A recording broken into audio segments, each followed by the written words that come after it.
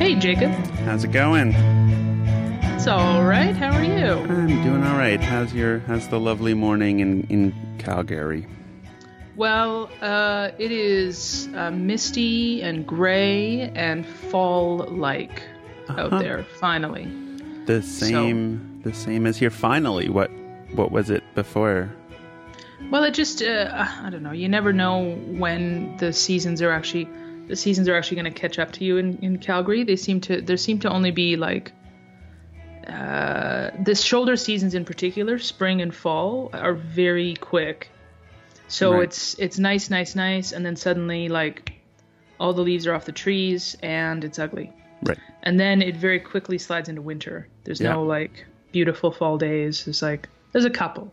Admittedly, yesterday was one of them, but shoulder seasons especially. It feels like summer holds on, and then fall is around for like 3 days, and then it's Right. winter. So, well, I'll take it while I can get it. While this isn't snow, or Yeah. not that I mind snow. I mean, snow is a reality. It drives me nuts when people are like, "Oh my God, it's snowing," and I'm like, "Yeah, we live in Canada, man." And also we've been through this before. It's that thing I like forget every year. yeah, everybody forgets every year, and you know what? And I don't blame people because I forget too. Like I'll go, oh yeah, right, but I don't drive, so maybe that helps. But yeah, you know what I mean. I just kind of go, this did happen last year, but that happens too. I find too at certain moments in the like my work cycle and stuff like that, that there's a moment when I get to that I go, oh my God, this, and then I'm like, I go through this all the time. I forget though that this part of the year is particularly difficult, or and even if I try to see it coming and I try to prepare for it, get the proverbial new boots or whatever, it's still a difficult thing to get through. So on one hand I go, it drives me nuts. On the other hand I go, yeah, I totally get it. It's a funny thing trying to make it like, because I think creation processes, I thought I'm like, oh, that's the same. There's like the week after the improv or the week of trying to recreate the thing that we created in a glorious improv, and that week sucks. Like that week is terrible, and the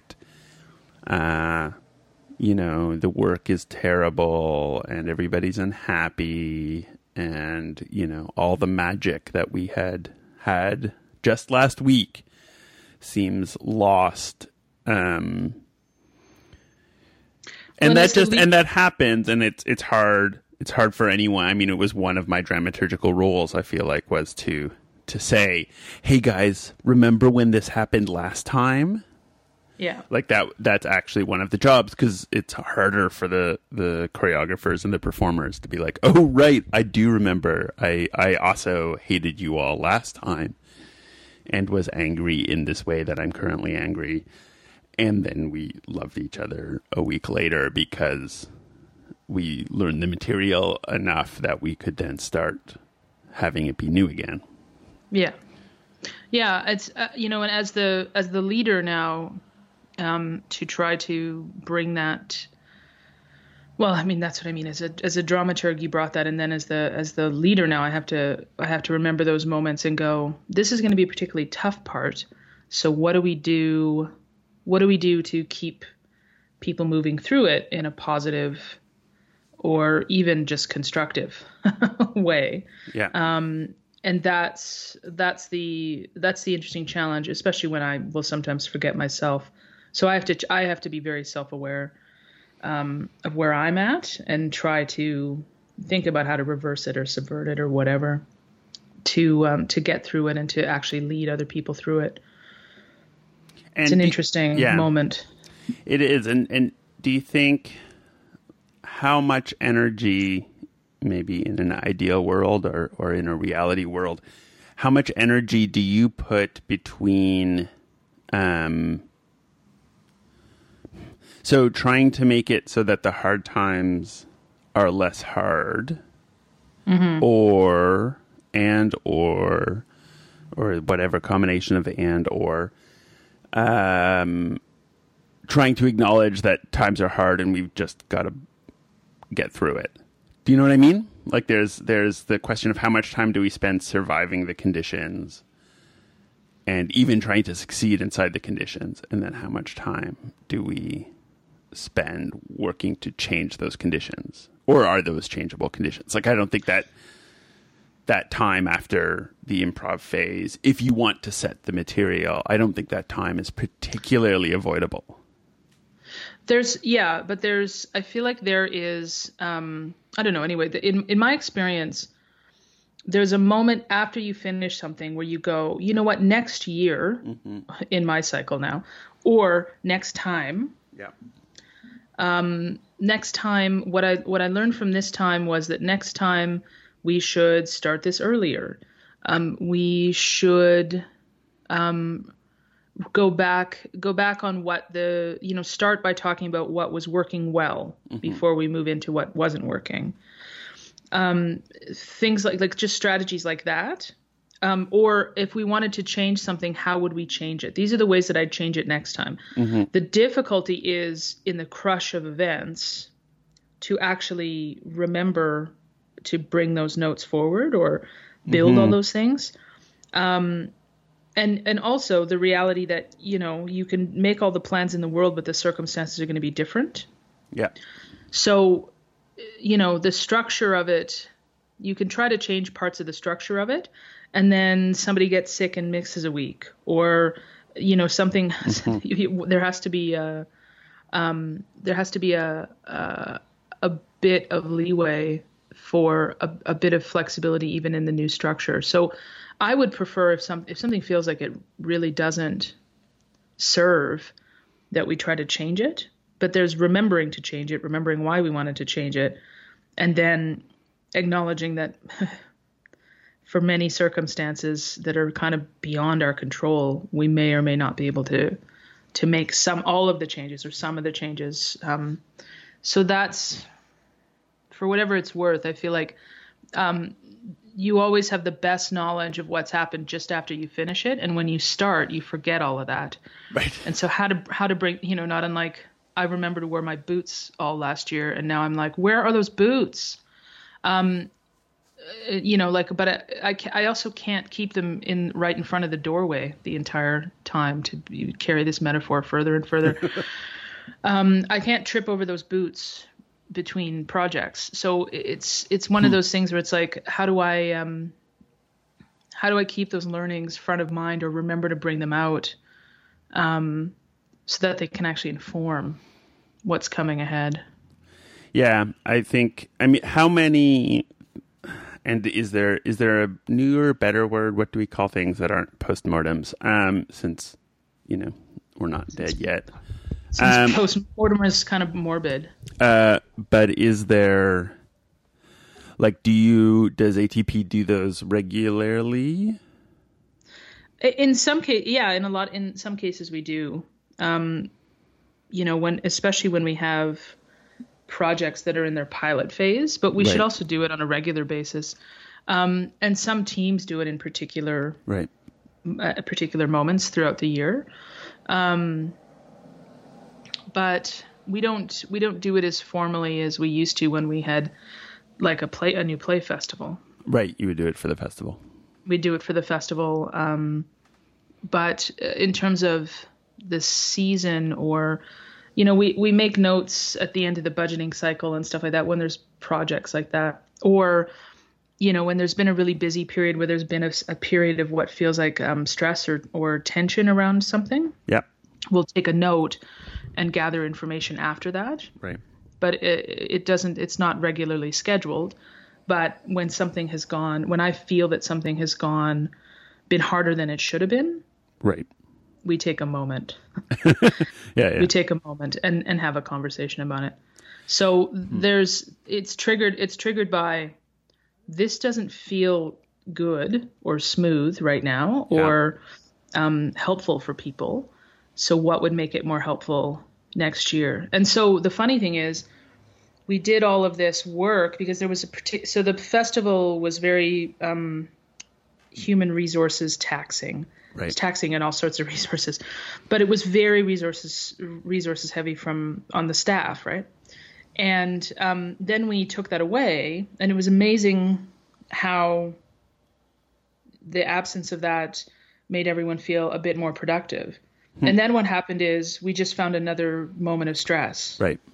which happened to be the first 2-3 weeks of the holiday family show opening, because there was a lot of things to host in there, and it was a really big show, and it's supposed to sell a lot of tickets. And so then we just sort of moved our stress moment to earlier in the year. Right. And we had a whole conversation about that.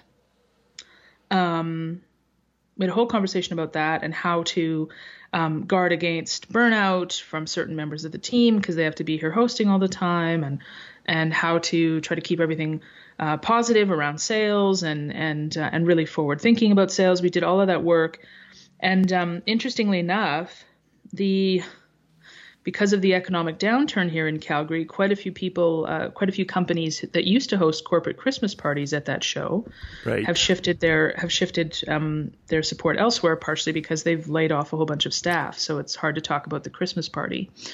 Right. We're going to have a big party this year. Invite half of your friends that we laid off. That's our good news gesture.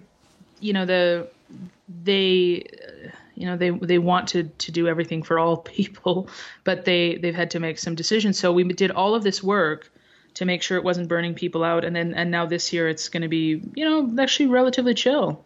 Right. There'll be other things to worry about, don't get me wrong, but there always are, and other things to celebrate too. But we did all this work and then something shifted. So, but that was still good. It was still good and valuable to do, because now we have a few ideas about when we see something coming up that looks like it's going to be stressful. Everybody knows that they can suggest this kind of time rotation for their time at work and all that sort of stuff. So right. it didn't hurt, even though we're not necessarily going to be employing it. Right. So there become some tools. I mean, I think it's the backpack problem, that you're going to fill whatever backpack. No matter how big the bag is that I have, I must work not to be like, oh, I'll just fill it because I can, because it's wasted book bag space if I don't. Or you're going away for 2 days, you're going away for 2 months, and you have the same bag, you still fill it. That's exactly what it is. Yeah, I feel like that there's certainly a sense of, the amount of work, I mean, especially in air quotes, knowledge work, right? People who are not making widgets. There's not the end of day widget. But that there is this craziness of even though I know this is going to happen and I've left more space, it just magically fills, things take the amount of time that they take. Mm-hmm. Which leads poor coping people like me with a certain kind of fatalism, right? I think I have the one problem of my response. Jacob? Me? Really? Oh, yeah. Shocking news.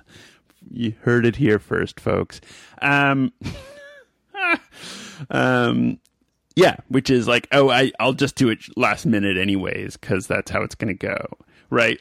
Which is not helpful, but is, although I have to say, and I'll share it out and include it in this link, but just listening to a podcast with Reggie Watts. Do you know Reggie Watts? I know Reggie Watts. Yeah.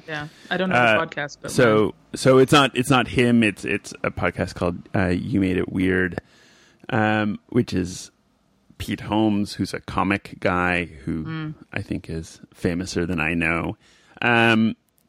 But he has these long interview conversations with largely comics, sometimes musicians, and largely about all the sort of weird stuff. So they talk about God, and they talk about drugs and love. They talk everything that in a press junket would be oh, you just made it weird, right? That's the title.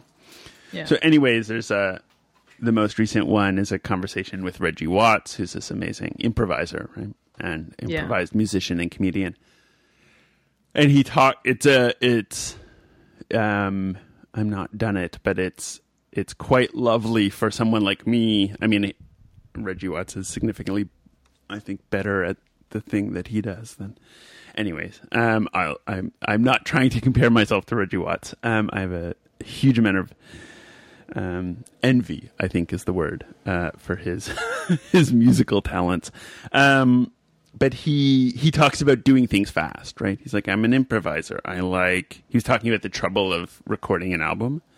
Right. And he's like, it's a very specific kind of producer that I work with who is able to deal with the pace that I want. Mm-hmm. Like, I want to make the record in a week and have it come out a week later, right? Like, I just want that speed of work, and certain kinds of preparation or certain kinds of delay aren't helpful. And so that made me think that I should find a skill set like his that I can do quickly instead of giant plays. But I think there is something, and we're wandering a bit away from how do you plan, although this becomes a question for me of how do I plan processes where there's a lot of either downtime or quiet time or conversational time, and then the making happens very, very quickly. And it's not a solution to solve for that process, right? It's not a thing of like, oh, if only I could spread out the work more evenly, that would mean I would not have this week where I felt completely panicked that the whole thing was going to blow up in an explosion. I'm almost at the point where I kind of trust that there won't be, a certain kind of explosion won't happen. But it feels like a very complicated thing to try to plan for these unknowable sprints, but also recognizing that the planning is, and I don't know if we've talked about it here, like that planning is important, but plans are kind of stupid. Like the process of doing the planning is super important. The document.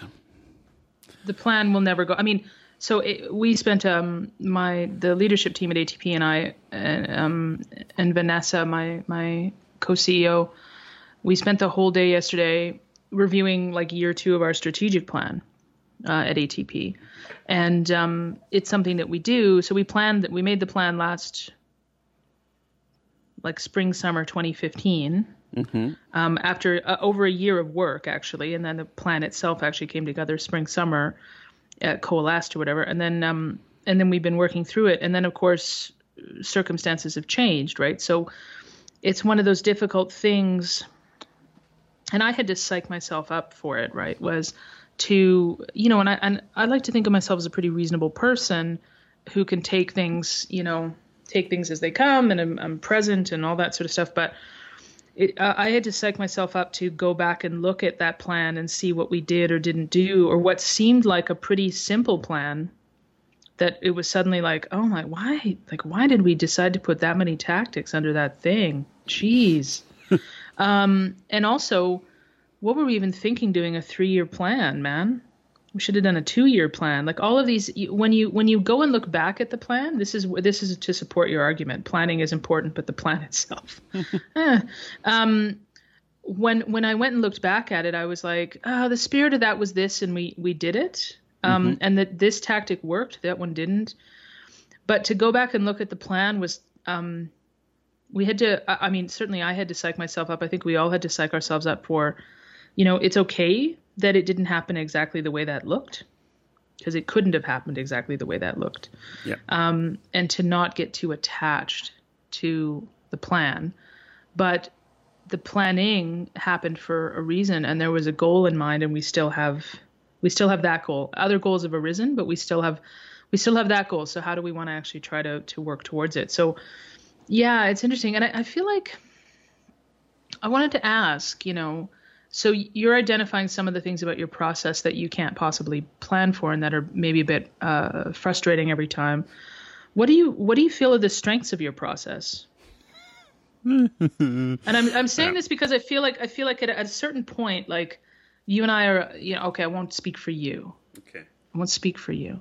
Thanks. I'm at a certain point where I know things about myself and my process, and I know that they frustrate me. And I assume, I assume, and sometimes I've received evidence that they frustrate other people. But they're mine, man. Yeah. They are mine. And for whatever reason, it's worked. Sometimes it's a bit frustrating to have to explain, no. I need this much time to make this decision for a reason, or I can't possibly turn that around in a day. Or I do need to ask you all these questions, or whatever it is.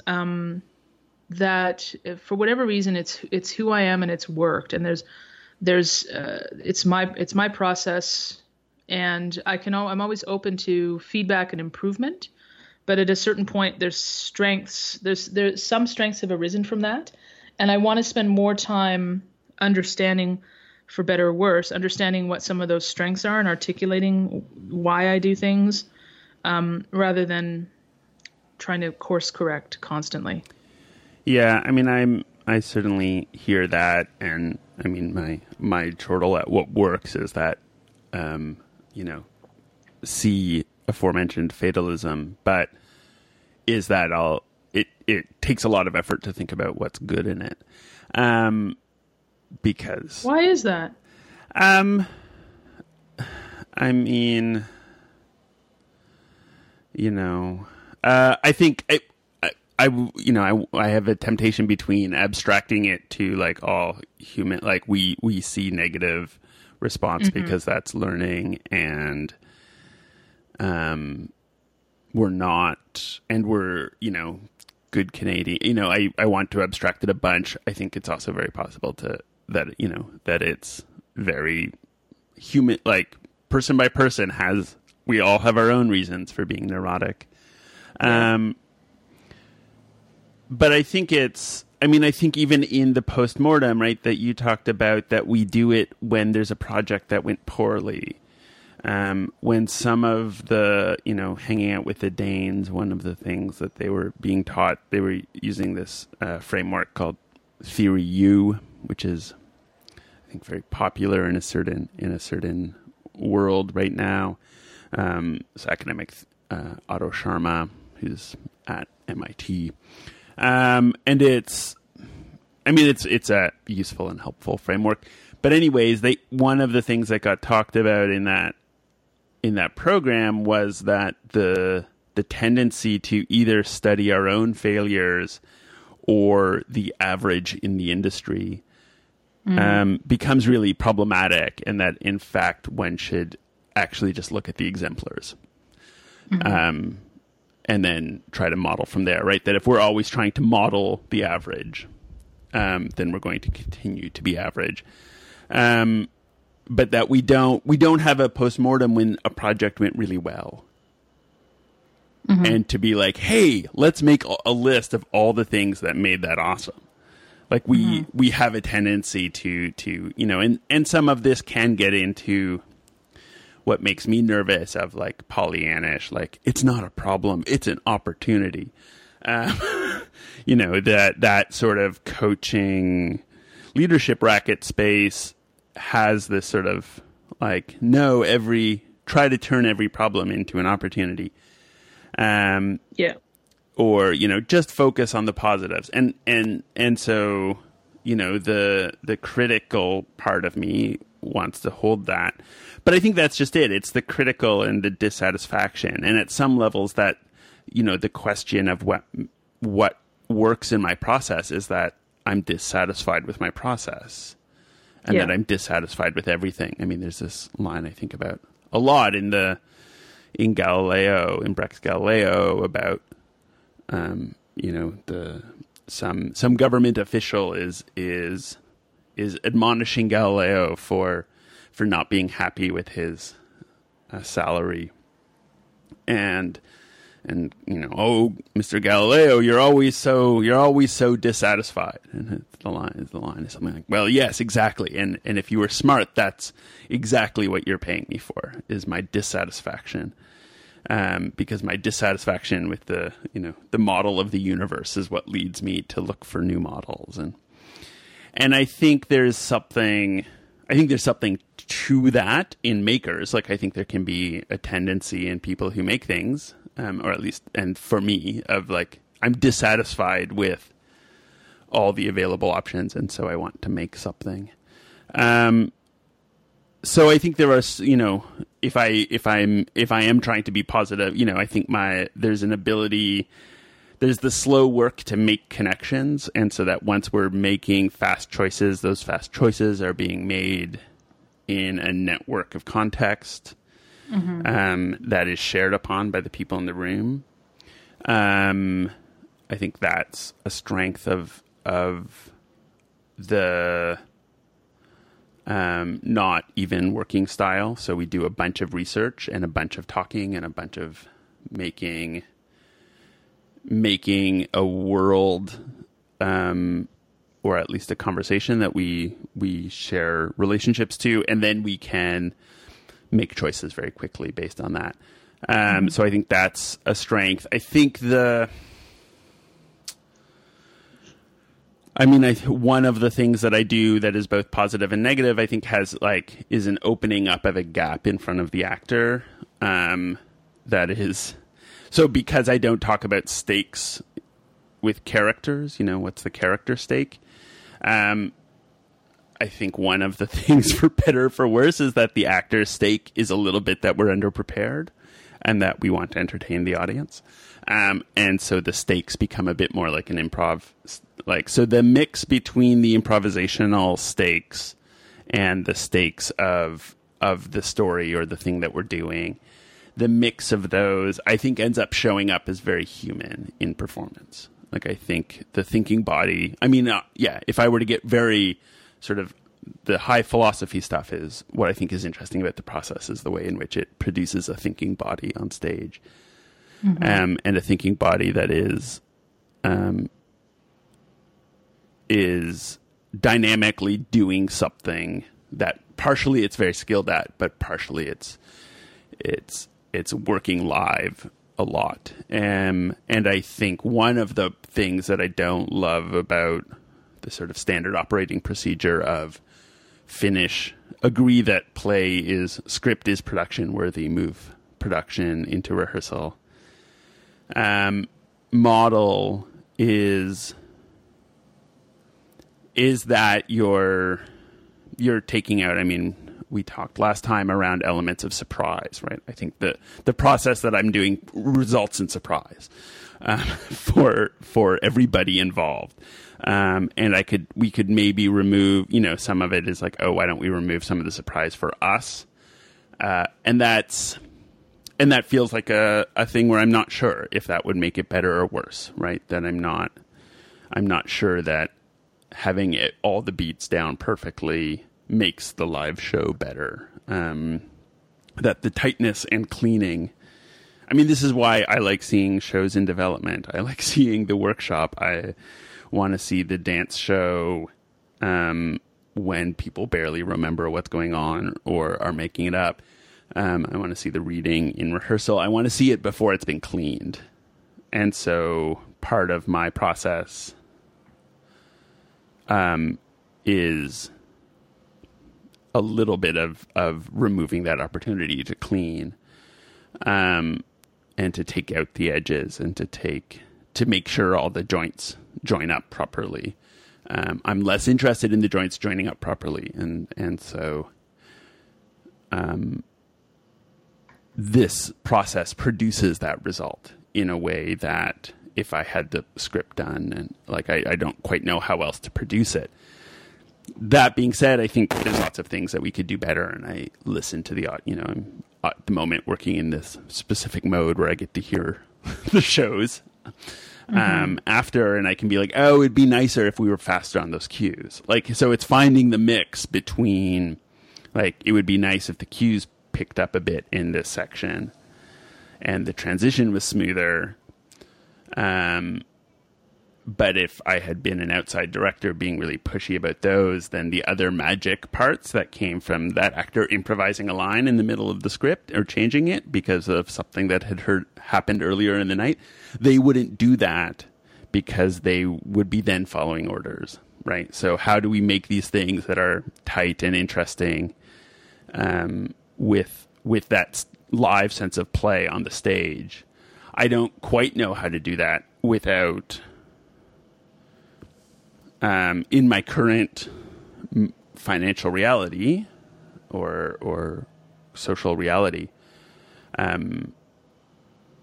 to do that is in part to work quickly supports that, or it's a way that those things balance. I mean, it's hard, and it's not as easy as knowing that I've got 3 weeks with people. Like, there's lots of frustrations that I think could be better in it, but I think that space for humanness, for surprise, for the performer having a high degree of agency, even over the language that they're saying, all of that matters more to me than the cleaning, or even that moment that I would like to fix as an outside craft director.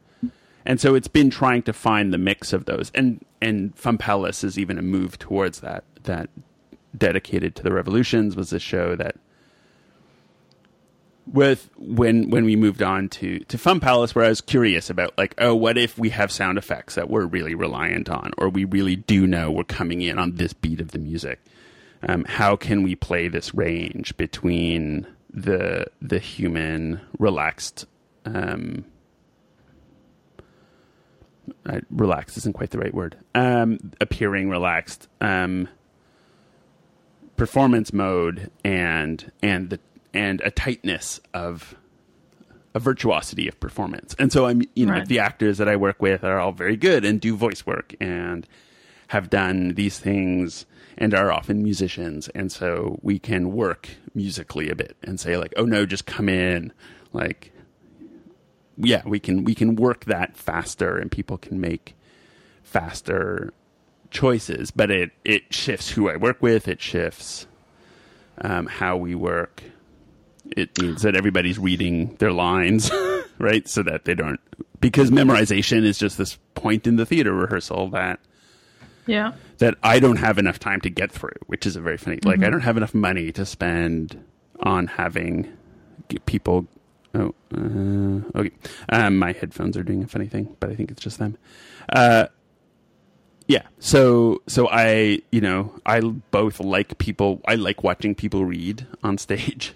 Mm-hmm. And I like the task of that.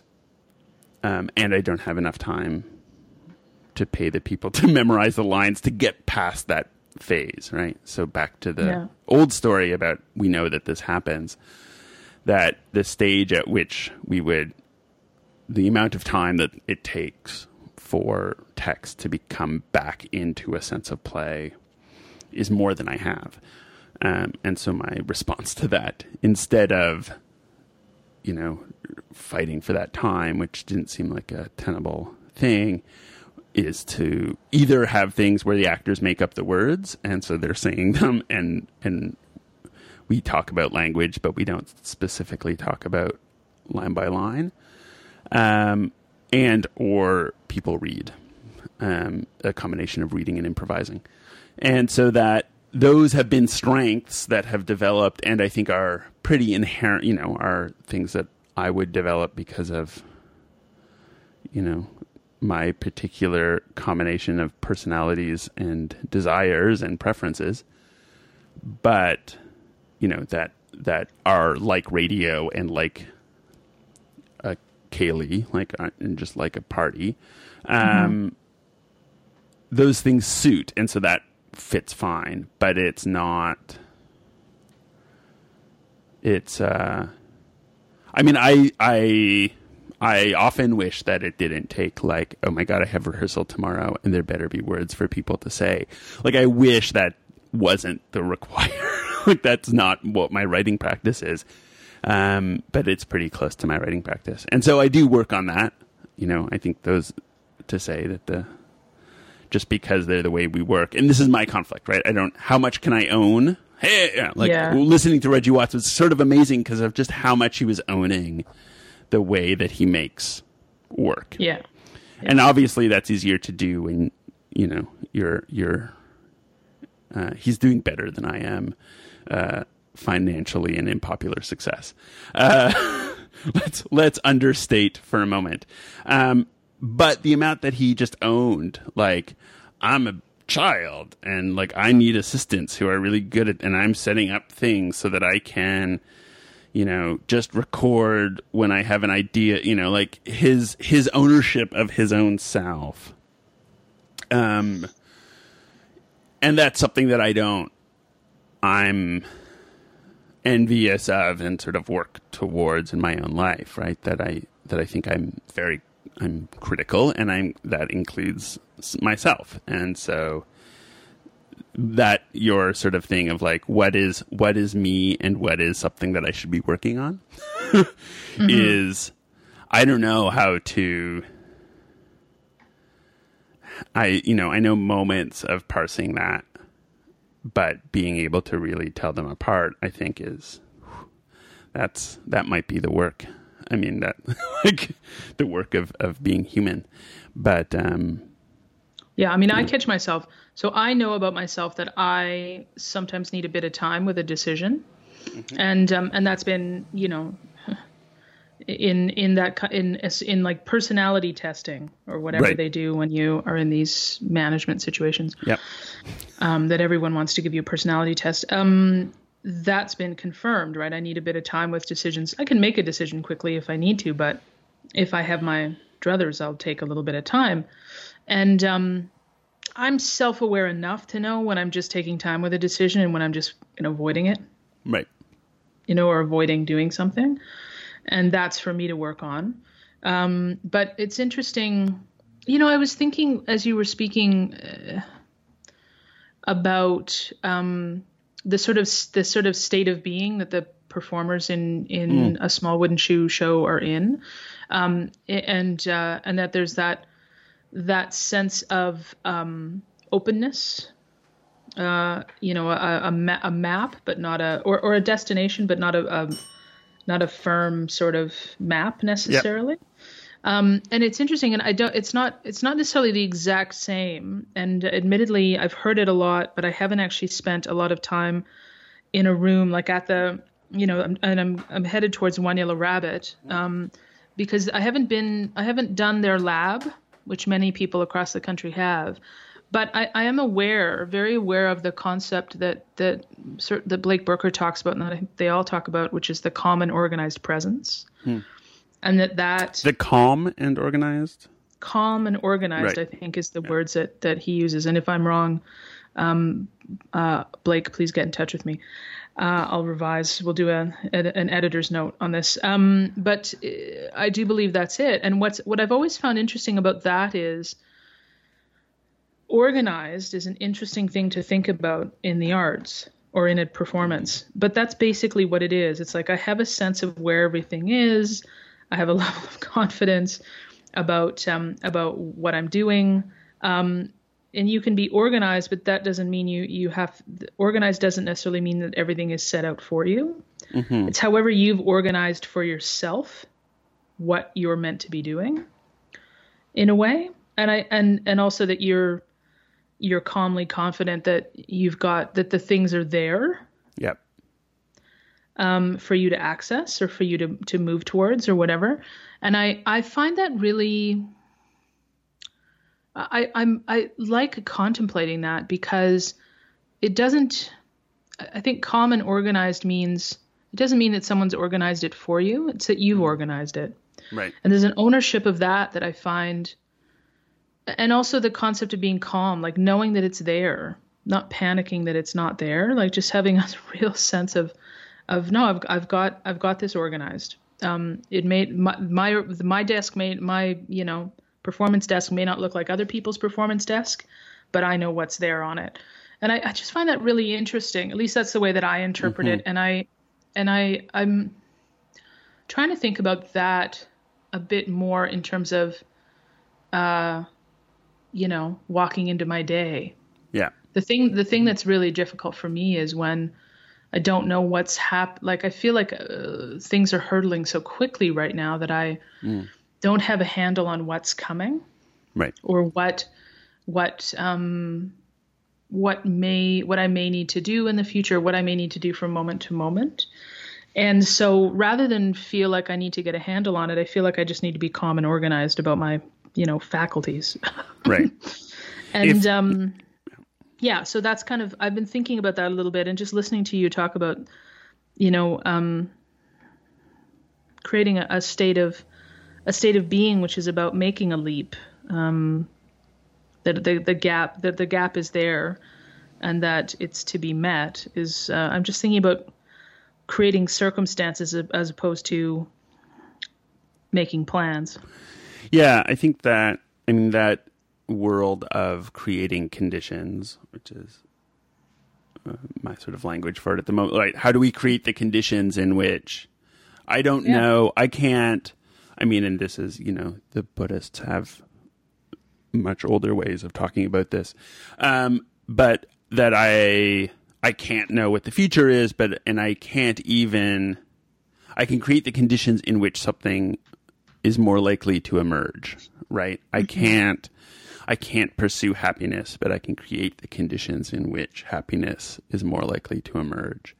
Mm. I can't guarantee, I don't want to know exactly the way in which Chris Stanton is going to be funny night of, but I can create the conditions in which he feels comfortable enough, calm and organized enough, with a little bit of panic. I think the calm and organized is in order to meet the panic of the audience, right? Yeah. Now I'm calm and organized, and now I will say, I don't think that the way that Blake talks about that doesn't also acknowledge the intensity of what one is about to do. Yeah. But it is about being prepared to meet it. Yeah. And so those things, and that, yes, for myself and, and arguably and questionably, am I better at it for providing the conditions for other people than I am for myself? And, these are also the questions in the work. But I can work to create the conditions in which something unexpected and roughly towards these goals will happen, or like towards these values will happen. And I can adjust those conditions as required, because I'm going to set up a conditions, and then a whole bunch of new people are going to come in and they bring their conditions. And if my conditions are hard, then, we're going to have problems. I think this becomes a way of planning, of being like, this is how we will attend to making the conditions for a thing to happen. And I think that is, to me, seems like a reasonable amount of organization, right? That's not the, I'm going to do this and it's going to happen exactly the way I planned, and the outcomes are, even just going to be success or failure tests on the hypothesis that I set out. It's more likely that I'm going to get midway through the thing and realize that my hypothesis was crazy and I should move on.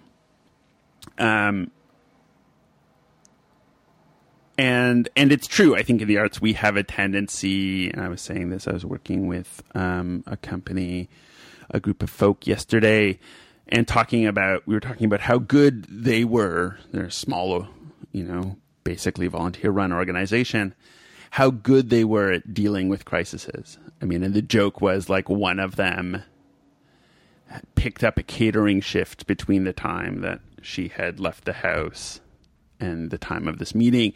And whatever, they're all dancers, so they're much the same size. Some of them, they could just switch pants. And it became this funny metaphor of oh, right, most organizations, that's not how they solve a problem. Right.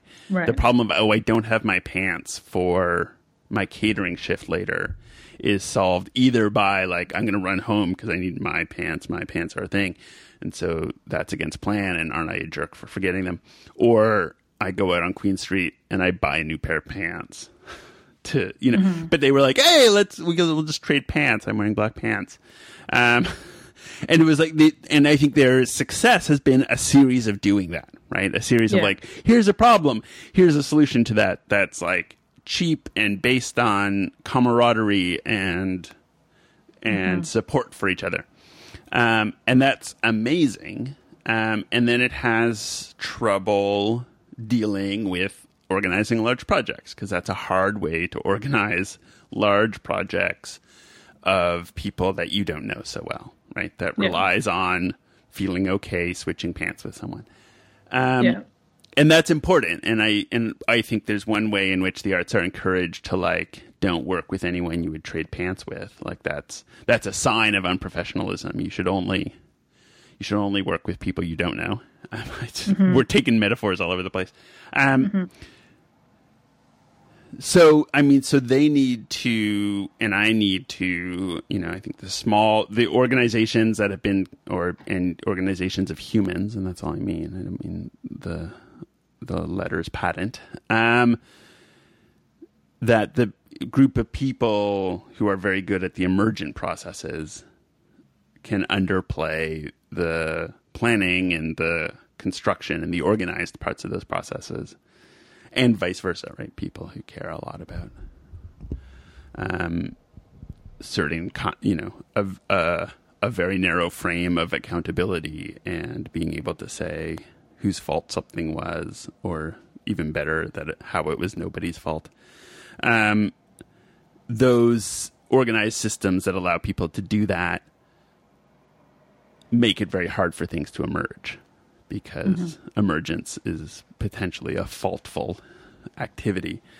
And so that finding that balance of, and I'm just, as an individual, I'm terrible at it. And that's part of, I think, what keeps me in theater and keeps me doing group work, is that I'm actually horrible at it alone. And so if I'm in rehearsal, then I'm like, oh, I guess I have to show up. Like that's the conditions for me to succeed, are more often being in the room. And I know that, standing up when I work better, going for walks, drinking, I know the things, whether I do them or not, that would create the better conditions for my being a human in the world. And need to work on those. And that also feels true in processes. I mean, we show up as ourselves and have to sort of deal with that in relationship with other people. And that's the rub. Just trying to set those. Yeah, I would be.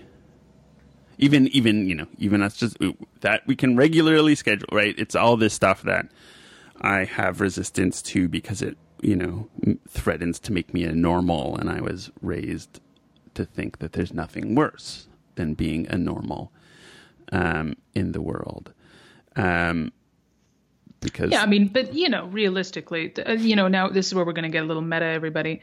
Us booking every 2 weeks at a time on the Saturday to talk. Not a lot of organization.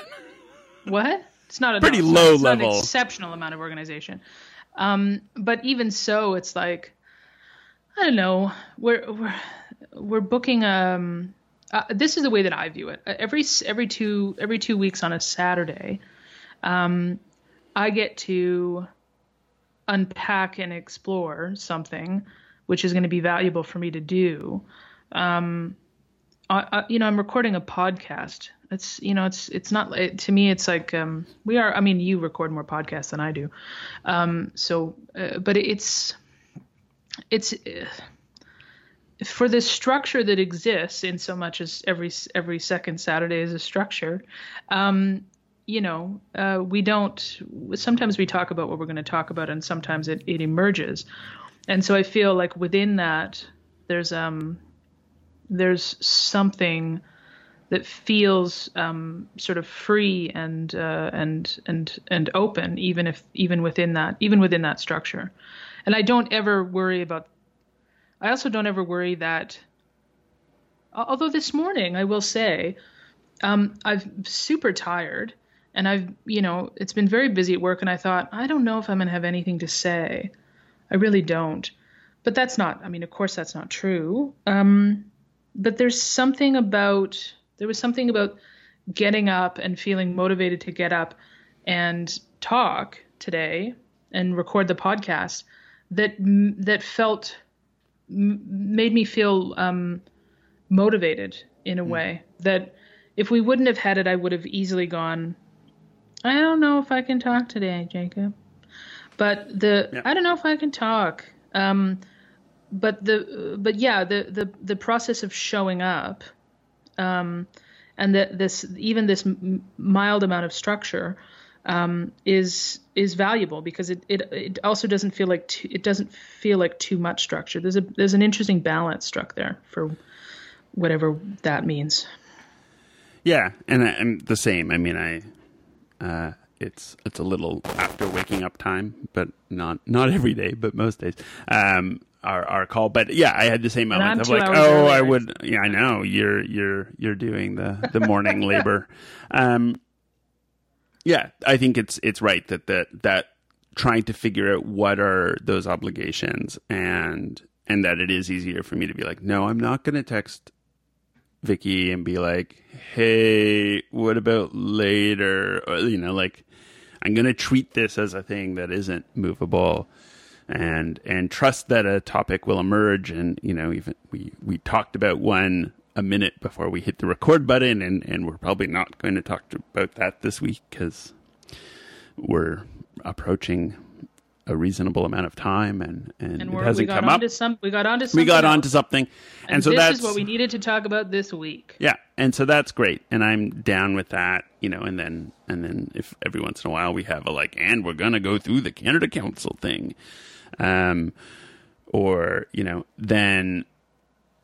yeah, I think those things are helpful. I think I am very responsive conceptually to the idea that inspiration only shows up when you're at work, right? So, I'm not going to get inspired I'm not going to get inspired for writing unless I'm at a keyboard. Right. That inspiration shows up somewhat unknowably, but if I'm in the same place every day, it might know where to find me. And so that if the keys are making the clicking noises, then I'm working. Or if I'm writing in a notebook, and some of this is I have to switch to a notebook and be like, okay, now I'm just going to work and I'm going to start doodling in my sketchbook. And then that's going to start something happening. And almost in a I'm trying to figure out what is the world in which okay, I wake up at X, I do a little bit of exercise, what is the pattern that means that I've got 3 hours in front of making a day. And, right. And for the making inspiration to know between 10 and 1, Jacob's at the desk, so I'll show up there. And then I have some way to capture the random idea and know that at 10 o'clock tomorrow I'll look at it again, right? That even if that's the feedback moment of I can be in the middle of a horrible day and be like, remember pre-Christmas holiday show to check that printer has enough ink November 1st. Yeah. Right. And some way to capture that, because the next time that's a problem will be December next year. And unless you capture it in December and be like, this is a thing that needs to be a reminder for me in mid-October of next year, find the ways to capture out of time stuff, but that the structure for, okay, if we are actually in this room talking, something will happen. Or if I'm typing, something will happen. All of which is an individual discipline, which I am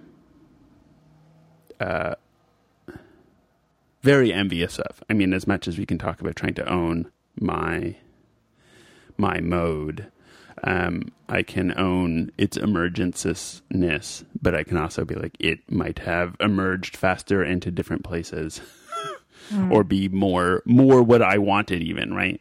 Than if I could also combine it with X amount of organization.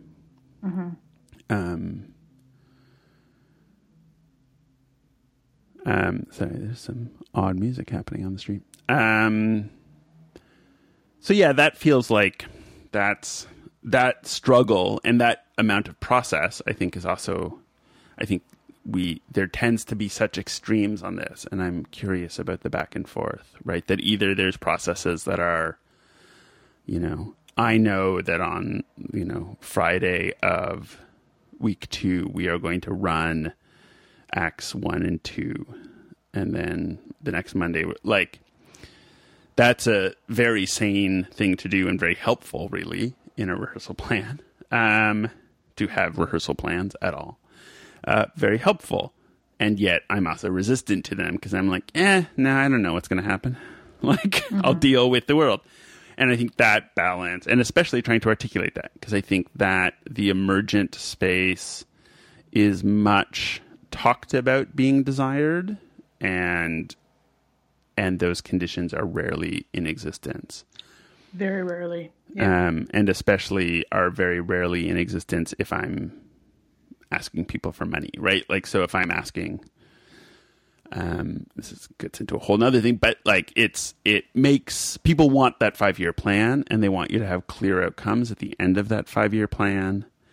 And if you don't say the clear outcomes at the end of the 5-year plan, and if you just say like, yeah, things will happen, like the one thing we're sure is that stuff will happen, and these are the approaches we'll take to doing it. That's less good than if you're like, by then we will have X number of more subscribers, X number of more impressions on our website. Like, I can make up numbers, but I'm lying. And so what's that space between planning and lying? Lying about my like knowledge of the future. Because I don't have much of it. And yet, like, that's also crazy because I'm also trying to plan for 2019. Like, I'm doing both of these. I'm both like, I don't know what the rest of my day looks like. And summer 2019 is potentially really busy. Yeah. We're in this weird world, between like, oh no, I have to think about how many people are going to come see a show in a field in 2019. And I have to deal with how I'm going to write the grant for that project. Those things are all happening at the same time, and I think that's a challenge. That's part of the challenge of making in this space and planning. Yeah, and that it's easier. I mean, are you ATP? Are you a year out? Are you 2 years out? What's your planning profile? We'll end on this question of so I know theaters in Toronto that are basically, if you're talking to them, you need to be 3 years out to be talking about significant time in their space. It's interesting because I think like there was a time very recently when in Alberta and certainly at ATP where people talk about 5 years, and now people are talking about 3, and actually we're talking about now it feels like less. And part of that's because the environment has shifted, right? Yeah. It's about what happens during the particular economic downturn and how that affects, any plans you can make. Realistically, we've been saying that to funders and to everyone, like, well, I'd love to tell you what we're going to do in 3 years, but we've got to deal with what's happening now. And I think that, like right now, I feel like we're in 2 years, but we're also thinking 10 years, right? Because it's that balance, because whatever happens in the next 2 years is going to affect how the company proceeds to 10 years or 5 years or whatever, right? And we were recently sort of thinking 3 years to 5 years, because we're in a landmark, right? We're at a milestone. We're at 45, which is really just the road to 50. Yeah. In many ways.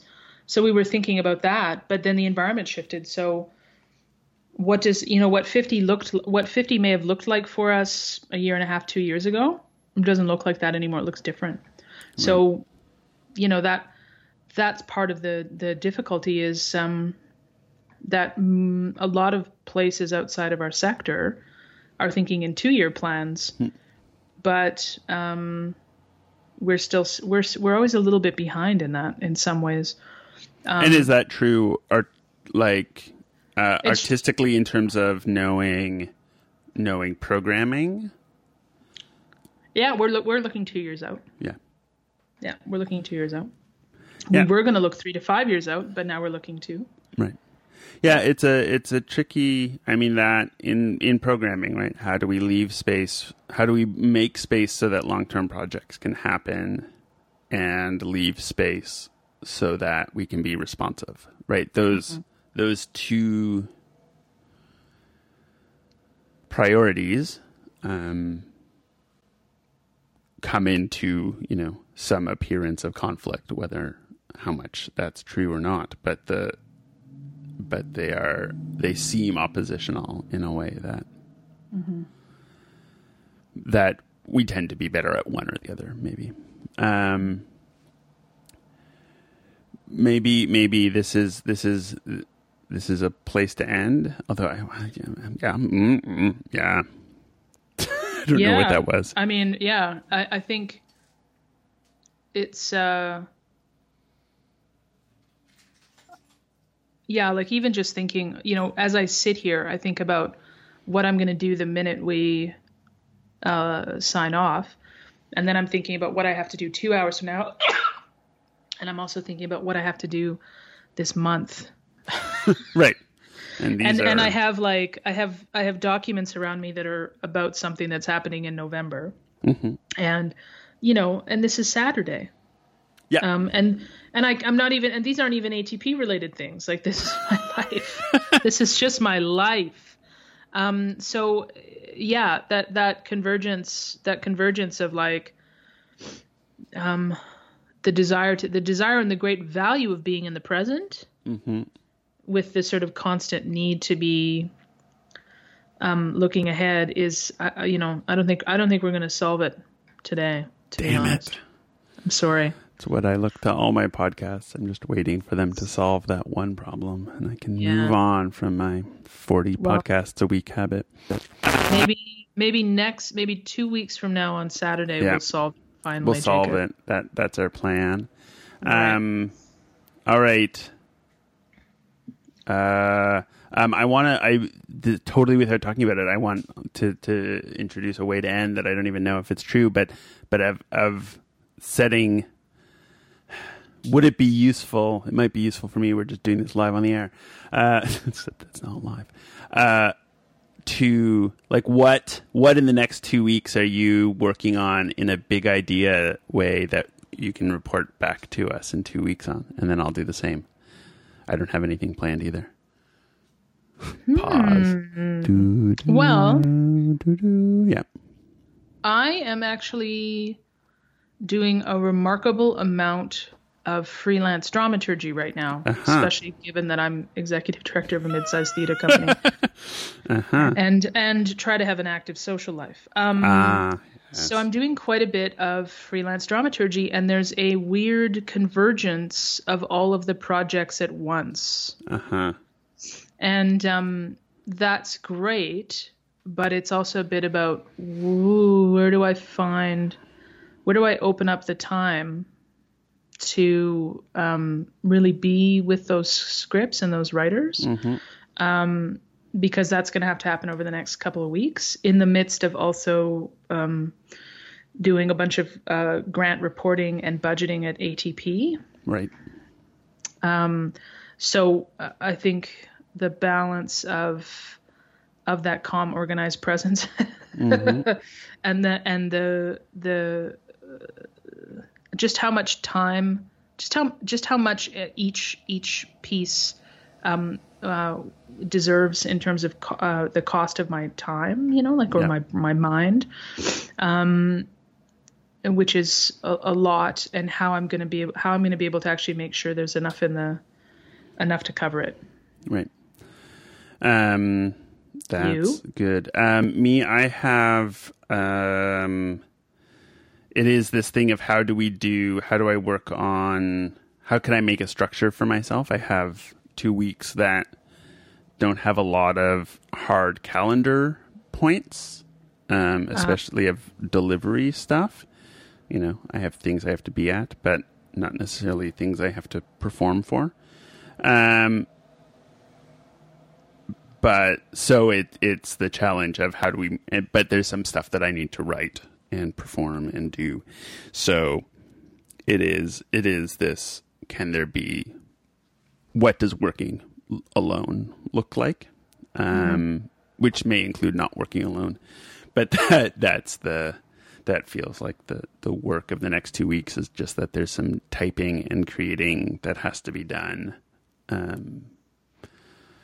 And not necessarily a structure for it to happen inside of. So working towards that, and then there's a bit of a performance at the tail end of it, of the 2 weeks, having a little salon-y thing at my house, but having some people over and doing a little thing for them, and so those are sort of the things, and being able to both write.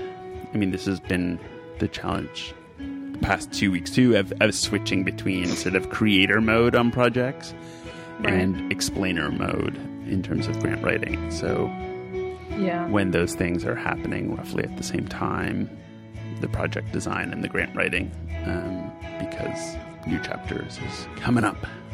Yep. Okay, well, we will report back on how those things went. Wish us luck. All right. Bye, Vicky. Bye, Jacob.